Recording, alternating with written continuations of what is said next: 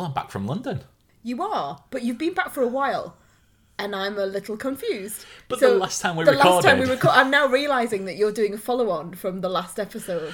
Yes. And I meant to go, yes, you are, Mark. Tell us all about your fantastic time at the wrestling. No, but I'm feeling quite bad because when I went to the wrestling, when I went down to London, I met up with Rob Daniel and Rob Wallace from the movie Robcast, which was lovely. Like, the first time I've met Rob Wallace, I've met Rob Daniel for a coffee a few years ago, but...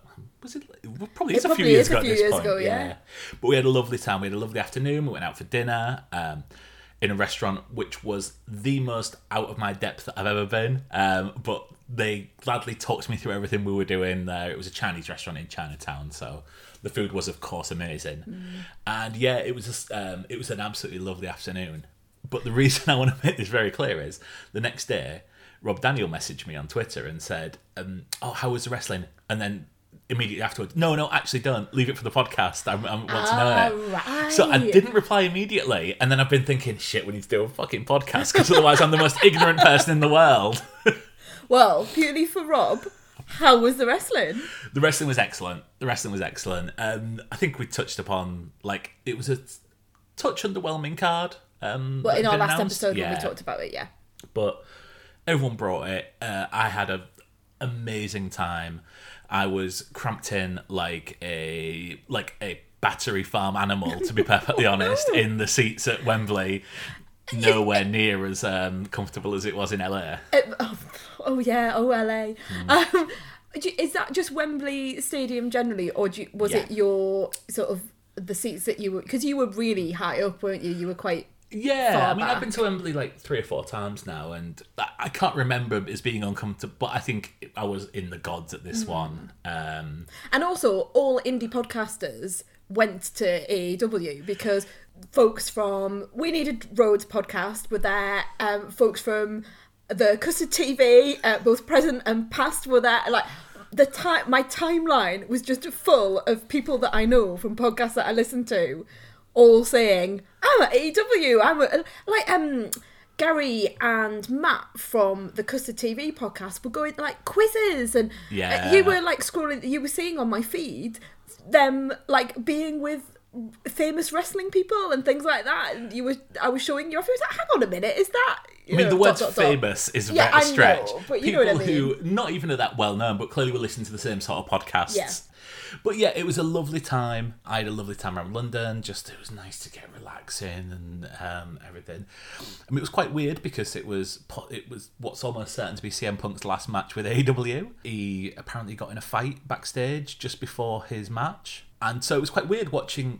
In between, I was like scrolling through Twitter trying to find something, and as CM Punk was walking up the ramp to leave the ring, there's people tweeting saying, "Yep, we've got reports that he was in a fight backstage." I was like, "Christ, that's broke quickly." And you didn't see any of that? No, because it was backstage. Right. Basically, CM Punk had been winding a lot of people up backstage previously. He'd had an argument with Jungle Boy, Jack Perry, who is the son of Luke Perry.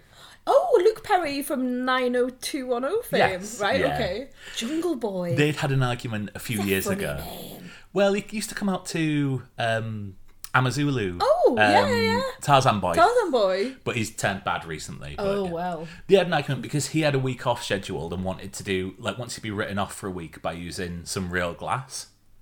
And CM Punk had apparently come along and stuck his nose in and said he shouldn't be using real glass in an angle. Well, no. Well, obviously, anyway. Health and safety. Anyway. So, unbeknownst to us, because we're in the stadium and we don't get the feed, he had a fight with Hook on the pre-show. I know this means nothing to you. No. But as part of it, he came out of a limousine and they had a fight on top of the limousine, and he tapped the windscreen and said, "That's real glass, cry me a river," to the camera. Oh, it's all very odd. Yeah. CM Punk took exception to this, and apparently it was a bit of a fight. And there's rumours that monitors were thrown. There is apparently footage, which I'm sure will leak out at some point. I'm more excited about this guy, Hook. It's reminding me a lot of Steven Spielberg's Robin Williams film. Is Justin Hoffman going to pop out in a wig at some point? No, and Phil Collins doesn't make a brief cameo. And Glenn Close. Here you go, movie facts. No, Hook is a young boy, like very young boy. He's the son of Taz. Oh, I mean, it just gets better. Yeah. It just gets better. Taz is in Come to Tasmania. No, a character sort of based on that originally. Really? And then, I was joking, but yeah, you're being serious. He was called the Tasmaniac and was like this wild... I mean, yes, he was a wild whatever a Tasmanian devil is meant to be, but then he became more a street thug, and yes. So for people who really don't care about the wrestling, it's just to say that the wrestling chat will go on pause for a little while. Yes. Because you haven't got anything wrestling-y coming up. No, I've hardly even been watching it, to be honest. I think I just need a little bit of a break from it. Maybe we all do. Oh, I mean, I was there last week at North again. But yes, at the local wrestling. And we have tickets for November. Yes, we do. We're off to North together, which is very exciting for me. I really enjoyed going, and I'm really looking forward to going with you. Good. Actually, I'm looking forward to having you there. Yeah. But yeah, no, it was a lovely weekend down there. It was a lovely to catch up with the Robs. Well overdue. I was very jealous. They took me a tour of the Sam Smith's pubs of London, which, as a Yorkshireman, I was very proud of to walk in. And it was like, oh, which pub should we go to? We got to the Chandos, I think it was called. Yeah, walked round Sam Smith's. I'm like, yep, it's nice and cheap. This is it. Yep, there we go. Not cheap, but it's good value, I think. Yeah, especially in London as well. Yeah. I mean, we always look for the Sam Smith's pubs when we're down there, don't we? I can't remember that. Yeah, we do. You do all the sort of like the organisation. I just follow. Yes, yeah. What was the one we went to? We went down? You're going to ask me a question about which pub we went. I mean, I'm never going to remember. So it was the pub that friend of the show, Alison and Chris, had been in and seen Sylvester McCoy in. Ye Olde Cheshire Cheese. There we go. Yes, we went to that one because they'd seen Doctor Who in there, and therefore I was like, if we go, we might see Sylvester McCoy, but we didn't. We didn't. I didn't see anyone famous. No. I mean, apart from the famous people who were in the stars of AEW, but what do you mean? Like, I didn't see anyone famous walking around London. Oh right, okay, yeah, that's a shame. You always spot someone, don't you? There was some random celeb that you maybe... Apart from the Robs, obviously. Yeah, obviously. I mean, you had the best people taking you round the streets of London. Yeah. Watching television. Shall I start off with Starstruck? Go on, then. I'm really annoyed that you don't like Starstruck. And I have to, genuinely, I have tried to get into it recently because... Like, I've been dotting about, you've been watching it on an evening. Yes. And I've tried, really, really have, to sort of look up from my laptop from time to time or stand in the corner of the room if I'm sort of moving from one room to another and just see if it sort of does anything for me. But it just doesn't, to be honest with you. But I'm really happy that you love it. Good. Although, you might be about to tell me that you really don't like season 3. So for anyone who's not been following the podcast, because I've been raving about this, I think this is the 3rd season that I've raved about on the podcast. Spoilers for where I'm going. This is the story of Rose Matafeo, who in the first series, the first episode, is at a New Year's Eve party, meets a guy, goes home with him, and when she wakes up the next morning, realises that he is one of the biggest British film stars around. He's a big action star, starring in franchise films and like a hunk that is desired throughout Britain and the world. He's played by Nikesh Patel, and throughout now 3 seasons they have an on-again, off-again romance. I was really disappointed when they said they were going to do a 2nd season because I thought the first season was just perfect, and left it just perfect between the two. The problem with this show is that it necessitates a problem between them at the beginning of every season. And when the 3rd season started and I saw, oh, look, there's another problem between them, then I was like, oh, again, this might be the most mature season that they've had. They go about their lives in very different ways. They have a split in the first episode. I think it's a spoiler to say. And they move on, and there is a fair time jump, and we see them meeting other people and being in other relationships, and then we move on, and as happens, their lives meet up and disappear. And this seemed like a real progression. It wasn't just season 1 and season 2 all over again, which was the big worry for me. Both both characters feel like they're growing up, and obviously Rose Matafeo is growing up, who writes this and stars in it, so it might just be that it's that she's growing up with these characters. But I fired through all 6 episodes of this in like 2 days, which I am not want to do normally. No. So yeah, this is the highest recommendation. This will be on my top 10 of the year. Do you think there'll be another series? I mean, I said I hope not twice now, and it's still come back. It's left in a point where it could do. It's left in probably a better position to have a 4th season than the previous 2 end of seasons, shall we say. I just want these people to be happy, and I think that's and I'm not necessarily sure that is together, but yeah, I just enjoy seeing these people interact, and they're maybe not the best people for each other, maybe 2 very different people, and I just want them to be happy in their lives, which I think is probably the strongest compliment I can give to this. I'm going to talk about a show that's being compared to Starstruck, so it's quite a nice complimentary show to speak about. And this is The Lovers. It's a Sky Atlantic show. It's a new show, a brand new series. Is this American? No, it's not. I don't understand why British shows go on Sky Atlantic. It seems the complete antithesis of... I don't understand it at all, because I thought that as well. It's always a Sky Atlantic, like, original or something, you know, it's on Now TV. I was looking up, like, where it was.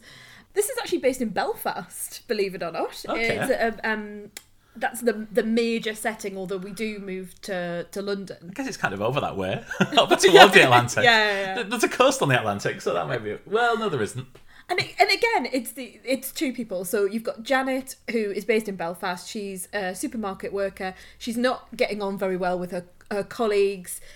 She seems to be in a sort of mental health crisis. That her colleagues are very gently sort of saying to her, "Are you all right? There's something majorly happened in her life," and we don't get to know what that is for a little while. And then we bob over to London, where we've got Seamus, who is played by Johnny Flynn. And he's Irish, you say.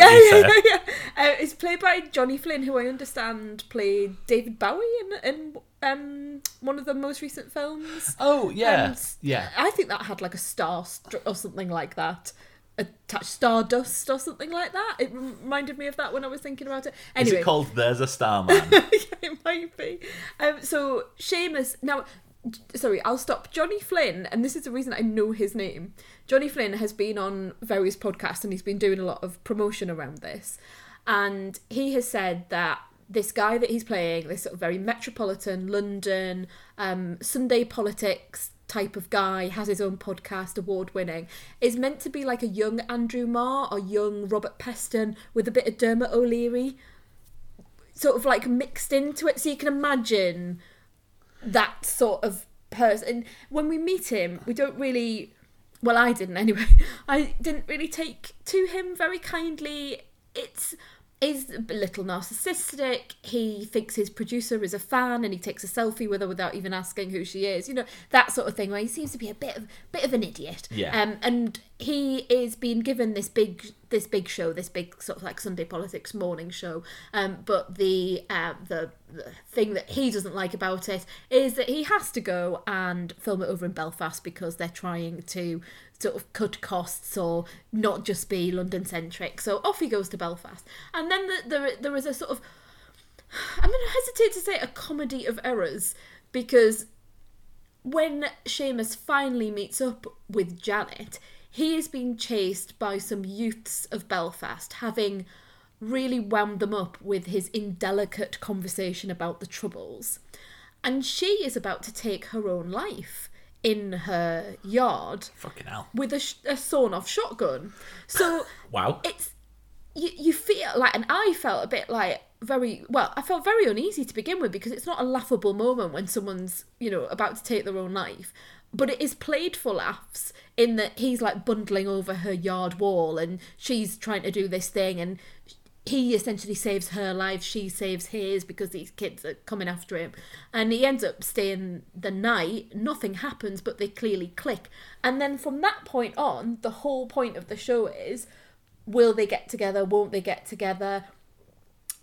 Is it meant to be, because it's such different parts of I suppose, the different parts of life. She's working in the supermarket in Belfast. He's a minor celeb in London. You know, they've got these different worlds, and yet they are so attracted to each other. And then they're working through their various issues, which both of them have. When I first watched it, I watched a couple of episodes, and they're only sort of 30 minutes long. I thought it was a bit throwaway, but I still enjoyed it. I wanted to see what happened next with the relationship. I finished the whole series now, and it takes some really interesting turns into talking about Belfast, talking about the Troubles, talking about people's pasts, who people are, who you think they are, who they project as a personality. And it has some really deep things to say, all bundled up in sometimes very screwball, fast-paced dialogue. And at the centre of it, two people who you want them to be together. Even though I didn't take to him to begin with, I kind of softened on him a little bit. You want them to be together, even though there are all these hurdles in the way. Not least Seamus's girlfriend, who's played by the wonderful Alice Eve. Oh, so you've got that thrown into the middle, and you're thinking, oh, you don't want him to cheat on her, but at the same time you do.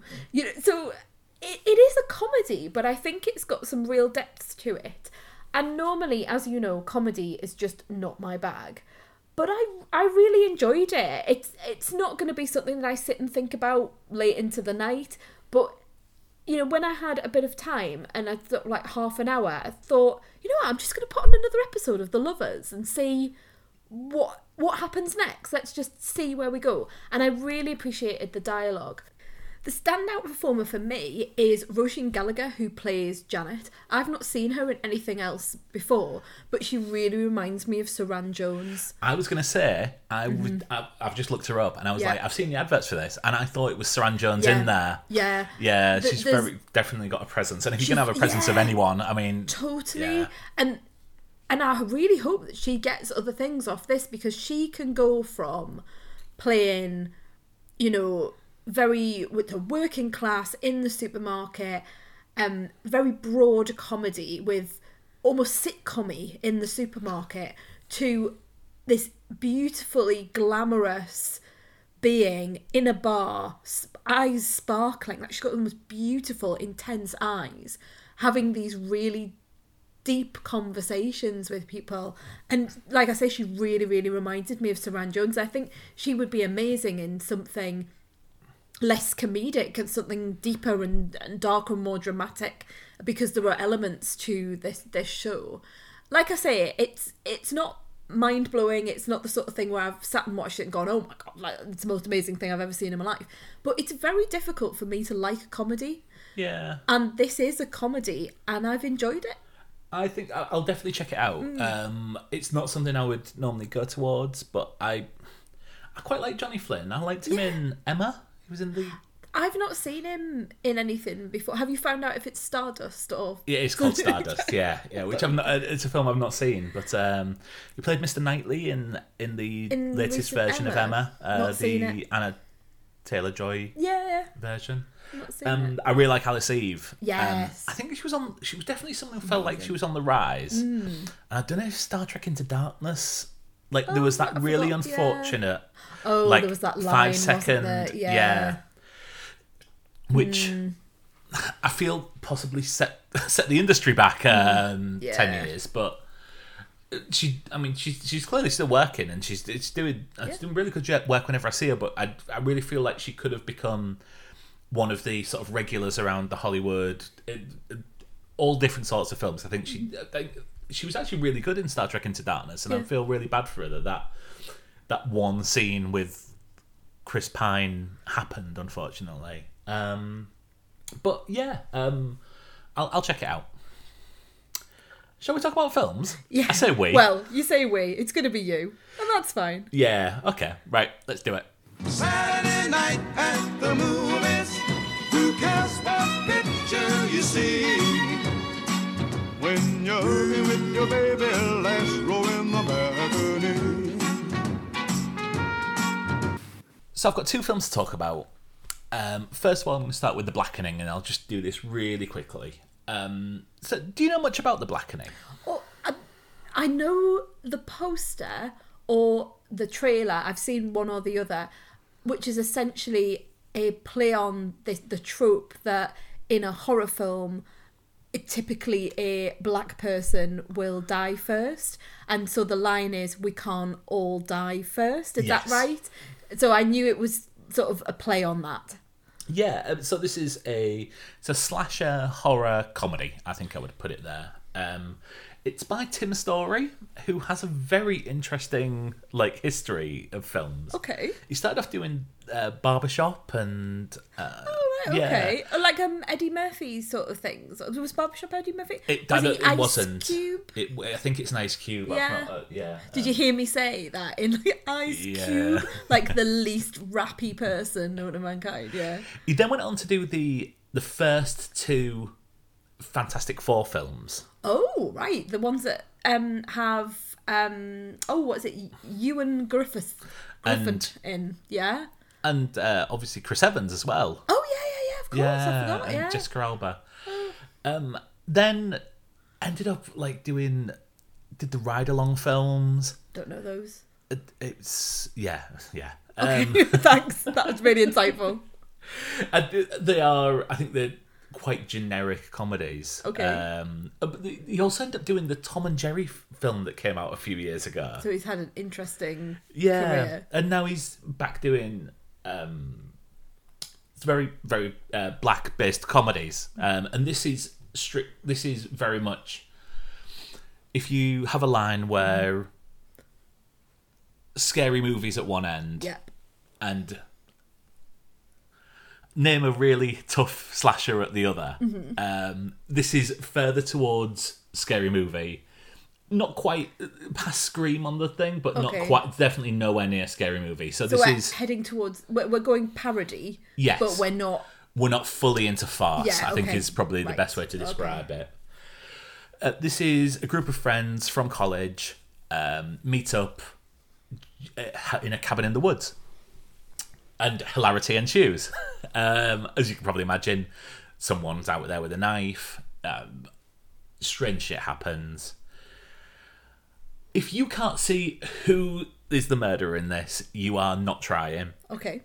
But are you meant to? Is it that sort of level where you're sort of you're meant to know that it isn't a real whodunit? No, it's not. It's not that you're meant to know, but it certainly disguises it somewhat.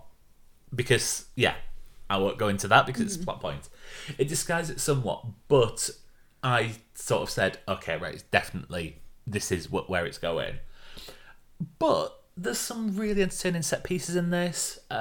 It's set around a game that they play, which is the world's worst version of Jumanji, I dare say. But it really, really it really worked for me. I laughed consistently all the way through. I didn't know any of the actors. There are people who are in a lot of TV shows and things like that, but not necessarily things that I'd watch. There is Grace Byers is probably the lead in it, and she was in the TV show Empire. Okay, heard of it, HBO, but didn't watch it. Yeah. Jermaine Fowler is probably the second. He was in Sorry to Bother You, which I've seen, and Coming to America, but certainly not in lead parts by any means. But yeah, this is a good fun Friday night. Have a couple of beers, have a laugh along. Yeah. There's lots of awkward social commentary in it, as you would imagine, given the tagline.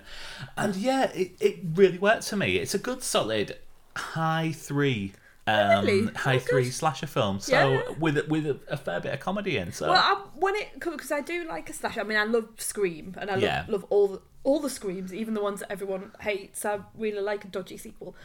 With those films, I can sit and watch them really happily. So I think I'll grab it when it's on the streaming channels. And now I am back from and still getting over watching Past Lives. Yeah, you've just been to see Past Lives today, just this afternoon, so you are quite fresh from it. Yeah. And you have been thinking about it a lot, because at one point this afternoon, even when you've been back for a little while, you were off somewhere else, and I had to go, are you all right? Now, I've listened to a lot of interviews with Celine Song, who wrote and directed Past Lives. Yes. And she said that she has heard from people who have said that they've come home and they've wanted to hug their partner and tell them that they're going to be with them for the rest of their lives. Or they come home and look at their partner and decide to break up with them. And I had neither reaction from you. So I've been waiting. You're feeling quite paranoid now. now. I've just been waiting going, well, he hasn't hugged me and told me that he's going to be with me for the rest of my life. Okay. So Past Lives is a film that I have been following since it made its debut at, I think, the Sundance Film Festival earlier this year. It's one of them films that came out in America probably about 3 or 4 months ago as well, and got rave reviews all on the board, and I have been absolutely waiting to go and see this. It's been in our calendar even, and I've had to go, what's this, Past Lives? Yeah, I put it in my calendar to sort of remind me that that's the weekend when I'm going to go see it. And, But it's quite weird when you see in a joint calendar something come up going, Past Lives. do you know how many times you asked me, what's Past I Lives? know, Yeah. Sorry. Yeah, it's like 3 or 4 before it sunk in as to Yeah. what it actually was. So this is the story of Nora, who we first meet as a 12-year-old girl in Korea. Her family emigrate across to Canada, leaving behind her friend stroke boyfriend. I mean, he's 12. they're It's one of 12. them 12-year-old Yeah. relationships of his son. Okay. We then flash forward 12 years, and they find each other through social media, have a little chat, but fall out of talking a little bit. We then go forward another 12 years, and his son is coming to the USA to meet Nora, and she has moved on. She is she's married, whereas he is still living at home. He seems to have quite a good job, and the vast majority of this film, probably the 2/3 of it, is them spending time together around New York City. This star-crossed lovers, the people who come in and out of your lives, is, I will say, catnip to me, as you will well know. It is, one of my favourite films is Once, and I've got a lot of Once vibes from this, just in the way that this is framed. And, like, obviously the plot of someone who comes in, spends a week in a place, meets someone, and then maybe get shown round it and does Yeah. the tourist stuff, and you get to see the city from their perspective. Yeah. That's very Once, isn't it? With Dublin. I think this is more about the relationship between the two than it is about New York City. Let's make that very clear. But this is very largely a three-hander film. There is Nora, there is her husband Arthur, and this is Hae-sung. And other people come into it. There is a group of friends who come into it and disappear, but we don't learn anything about them. We don't even learn their names. It is largely 3 main actors working on this. The joys of this film are all in what is not said. The visuals, I'm so glad that I saw this in a cinema, because you want that concentration of looking at people's faces and as they look, and the glances at each other. This is such a subtle film. I absolutely fell in love with all 3 of the cast members. It doesn't go down the route that you think it's going to go down. At certain points, you kind of see these sort of feelings from the attitude from one of the 3, and I'm like, oh, I really don't want it to go down that route, but it pulls it back. This will be in my top 10 of the year quite easily, quite comfortably. I don't know. I certainly don't know the main 2 actors, Greta Lee or Teo Yu. John Magaro, who plays Arthur, he's a character actor who has been in so many things. So he's been in The Big Short. He's been in First Cow, which I seem to remember him most. He was in Carol. He's been in loads of things. You would know him if you saw him. The screenplay on this is so beautifully written. The way people talk to each other. I mean, Celine Song, as someone who I now understand emigrated from Korea to Canada and then to New York from 12 years old, and then went in New York, married a writer. It must have been really tough for her to come up with these characters. I think it's even down to the fact it's like her dad's a film director, and as is Celine Song's. It must be she's from the theatre, from what I understand. She's had a career in the theatre. Yeah, she's a playwright. Yeah. I mean, guess what Nora's job is in this?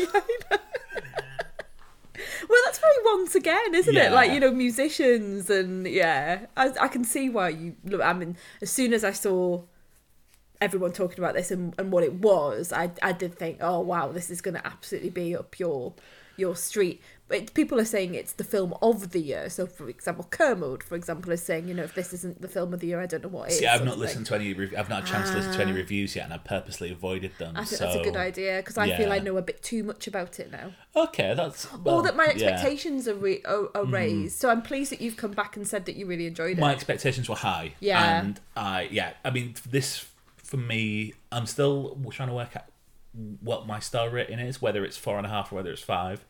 One thing I will say is I didn't cry at this. Oh, right, okay. Which that surprises me. Yeah. Because I mean, I cried at Red, White and Royal Blue multiple times. And let me say that is not a better film than this.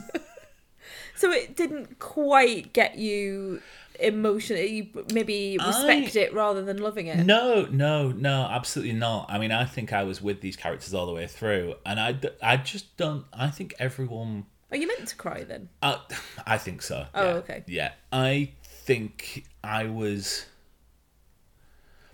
How can I put this? I don't think it was a film which had overwhelming joy or despair. It gave me warmth rather than the overwhelming joy or despair that would raise tears, if that makes sense. Yeah, I understand. I can see why people would be drawn to tears, both through joy and sadness through this. But yeah, one thing I will say is this has one of the all-time best cold openings of a film I've ever seen. It switched on and I knew exactly where we were. I knew exactly what sort of film this is, and it's a very, very voyeuristic cold open. And I think a lot of the direction, I'm not someone who normally goes into sort of how the direction is framed and the blocking of the film, but I think the blocking of this film is so perfect. There are times when you feel like you are just watching people react naturally, and it's because we are behind objects and seeing people through things, and who we don't see in a shot is as important as who we do see in a shot. As I'm talking myself into a 5-star here. This is probably my film of the year so far. Yeah, I mean, seriously, if you were in any doubt, and it's largely subtitled, and I know that is a deal breaker for some people. Yeah. But yeah, it is a wonderful piece of cinema, and for a debut film director anyway, I think it is an absolutely astonishing piece of work. On this podcast, we normally pull each other's leg quite a bit. Yeah. But I have to say, that was a beautiful review. I think that was a really, really thoughtful, insightful, without giving anything away review. So yeah, well done. I don't know how to finish that. Well done. Well done. Star rating for you. You get 5 stars. Whenever you say well done, it reminds me of the end. Mm-hmm. Oh God, this is going back a bit. Do you remember the Thunderbirds Are Go song? Oh, yes, I do, yeah. And at the end of it, with MC Parker. Yes. At the end of it, Lady Penelope wishes him well done, and you saying that just sounded exactly like that. Well done. Well done. Well, I am very posh, and I do have a pink car. Neither of those things are true. No. Well, you can be my chauffeur. You can be my Parker. Not yet, I can't. You will, very soon you will be. Let's not curse it. Yes, someone's learning to drive right now. Yes. Just passed my theory test for the second time, because the first one ran out. That is how long it takes. But you did really well. That's how long it took to find a driver. Not a driver. That's not the word. An instructor. Driving instructors. And also the lockdowns and pandemics and all sorts of other things. So yeah, you're nearly there. Theory tests only last for 2 years. Who knew? That's right, who knew? Me, when I tried to book it. And me, when I went through our box of stuff that everyone must have, of like the box of junk, the way you keep old council tax receipts and things like that. And I went through and I went, oh, look at this. Mark wouldn't need this anymore. Here's his theory test results from 2 years ago. And then I looked at the bottom and I was like, oh, it's running out next I'm so month. glad you found that, because I'd still be trying to book a fucking test, trying to work out why I couldn't do it. And that's why, because you're about to run out. But anyway, you did. Congratulations. You passed. Very, very high score as well. Again. You do really well on the theory test. It's a constant joke in our house now, isn't it? That, another 2 years you could get even higher score. I'm going to do it again. I quite enjoyed it. Just keep doing it. It's the best game on the market. Yeah, it's a really nice thing to hazard do perception on a test. Saturday morning. Is it this just so you can get out of, going for a long walk or down to play, the soft play and that sort of stuff? Yeah. Oh, I'm off to do my theory test. I would quite gladly have been doing that rather than being sat in that office on Saturday morning. But yes, yeah. Worst thing about it was when you texted her, we're just at the car park, and I was like, oh, she's come to pick me up because it's raining. Oh, yeah. And then you rang and said, yep, I'm just going to take Blake out. Take him for a walk. Oh, okay. I'll see what I'm then. Well, I had said to you earlier, do you want to lift home? And you were like, no, because you wanted to decompress and you wanted to go back home. Oh, anyway, well, you had a driving lesson, didn't you? So you had to go back home for your driving lesson. Yeah. But I wasn't going to drive all the way into town with Blake and then go, right, take you all the way back again. I mean, you literally offered to do that just yes, before I did, left. but then you said no. So then I would have done? Yeah, but then I had in my mind that we were doing something else. So we went off to see some art at the art gallery. I feel we've gone. I think we've gone beyond this review of past lives. Is this related to past lives? Very much, yes. I've made my decision now on which way I want to go. And this will be the last episode of the Honeymoon Period podcast. Oh, we will be back. There'll be more opportunity, I think, in the future. Now things calm down a little bit for me to get to the cinema as well. I'm going to be sort of trying to find some time to go and see some of the new films. Although I've been really happy catching up with films that I didn't see at the cinema. So I watched Scream 6 recently. I watched Tar. Films that have come on like Sky Movies or have come on Prime and things like that. What do you make of Tar? We might need a whole new podcast for that. I found it very cold. I found it very difficult to get into. I didn't understand certain plot points. I thought Cate Blanchett was wonderful because Cate Blanchett just is wonderful, and she clearly embodied that character, and I enjoyed trying to get to grips with the character. I respected the filmmaking and I didn't love it, and it left me confused at times, not just about what I was meant to feel, but just plot points. There were certain things that happened that, like I was saying to you, well, what happened here? And I was like Googling things, like she does certain things, particularly at the end of the film. And so I was like Googling, why does Cate Blanchett do? So I struggled with the storyline, but obviously Blanchett's brilliant and nothing takes away from that. It just didn't give me what I thought I was getting. Okay. I'm still very confused about it. I was pretty much the same, to be perfectly honest. Did you feel... I think it has something to say about cancel culture, but I'm not quite sure what it is. Did you come away with that sort of thought process around being cancelled? And so, to be honest, the biggest discredit I could say about this film is I haven't thought about it a second since I left the cinema. Oh, okay, right. But yeah, it's been interesting to sort of catch up with films like that and then go back and have the conversation with you of like, oh yeah, I know you've seen this sort of like in January of this year. And I don't think we talked about Tar on the podcast. No, I think it was between a couple of episodes, and yeah, I think too much time had passed by the time I saw it. So there've been fun things like that, and Scream 6, and I know 65's going to come on telly soon, and I missed that at the cinema, so I'm looking forward to sort of catching up with those sorts of things. But there must have been a tranche of time where I didn't get to go to the pictures as much as I had in the past few months, and maybe I'm going into that sort of period again. It's interesting sometimes to look back through the podcasts of like periods where you go quite a bit and periods when I go, and I think it's fascinating for me. It's probably not to anyone else, but just sort of, I think the podcast often reflects sort of the passage of time, because we've been doing this for 4 years. You get to see, even, just by having a look at the last 6 months, you can see periods where we were really, really busy and some big things were happening in our life, or times where I had a bit more time on my hands and I was off to, the local cinema, essentially weekly. I find it quite fascinating because it's I suppose as a researcher, something I do in my day-to-day life, I can look at it as a piece of data of like almost like a diary of our lives over the past 4 years. Are you thinking, how do you move on from this? Yeah, this weird I'm trying to say, how that do I I've gone tell you into? to go see Past Lives so I can talk to you about it, about that things. Yeah. And In all seriousness, I really think you would. I just, even if it's just purely from the performance of the film, I think you would really enjoy Past Lives. Yeah. I will find, because it helps for you to be saying that you should go and see it in the cinema, because I was just thinking, I can like get it on telly, but if you're saying you need to have that level of focus, I think it's a focus. I think you would miss so much when you do have the distractions of not being in a darkened room. And okay, it's only just over an hour and a half. So, so that fits it's like, we can find some time, can't we? Yeah, it's like 100 minutes with the credits. So yeah. Maybe I'll be bobbing off to see it next weekend. Good. Yes, I think you should. Right.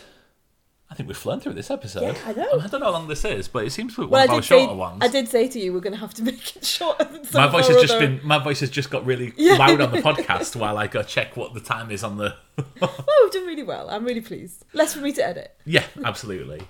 Thank you for listening. Thank you for joining us this far. You can follow us online at Twitter for now. And Instagram at The Honeymoon Pod.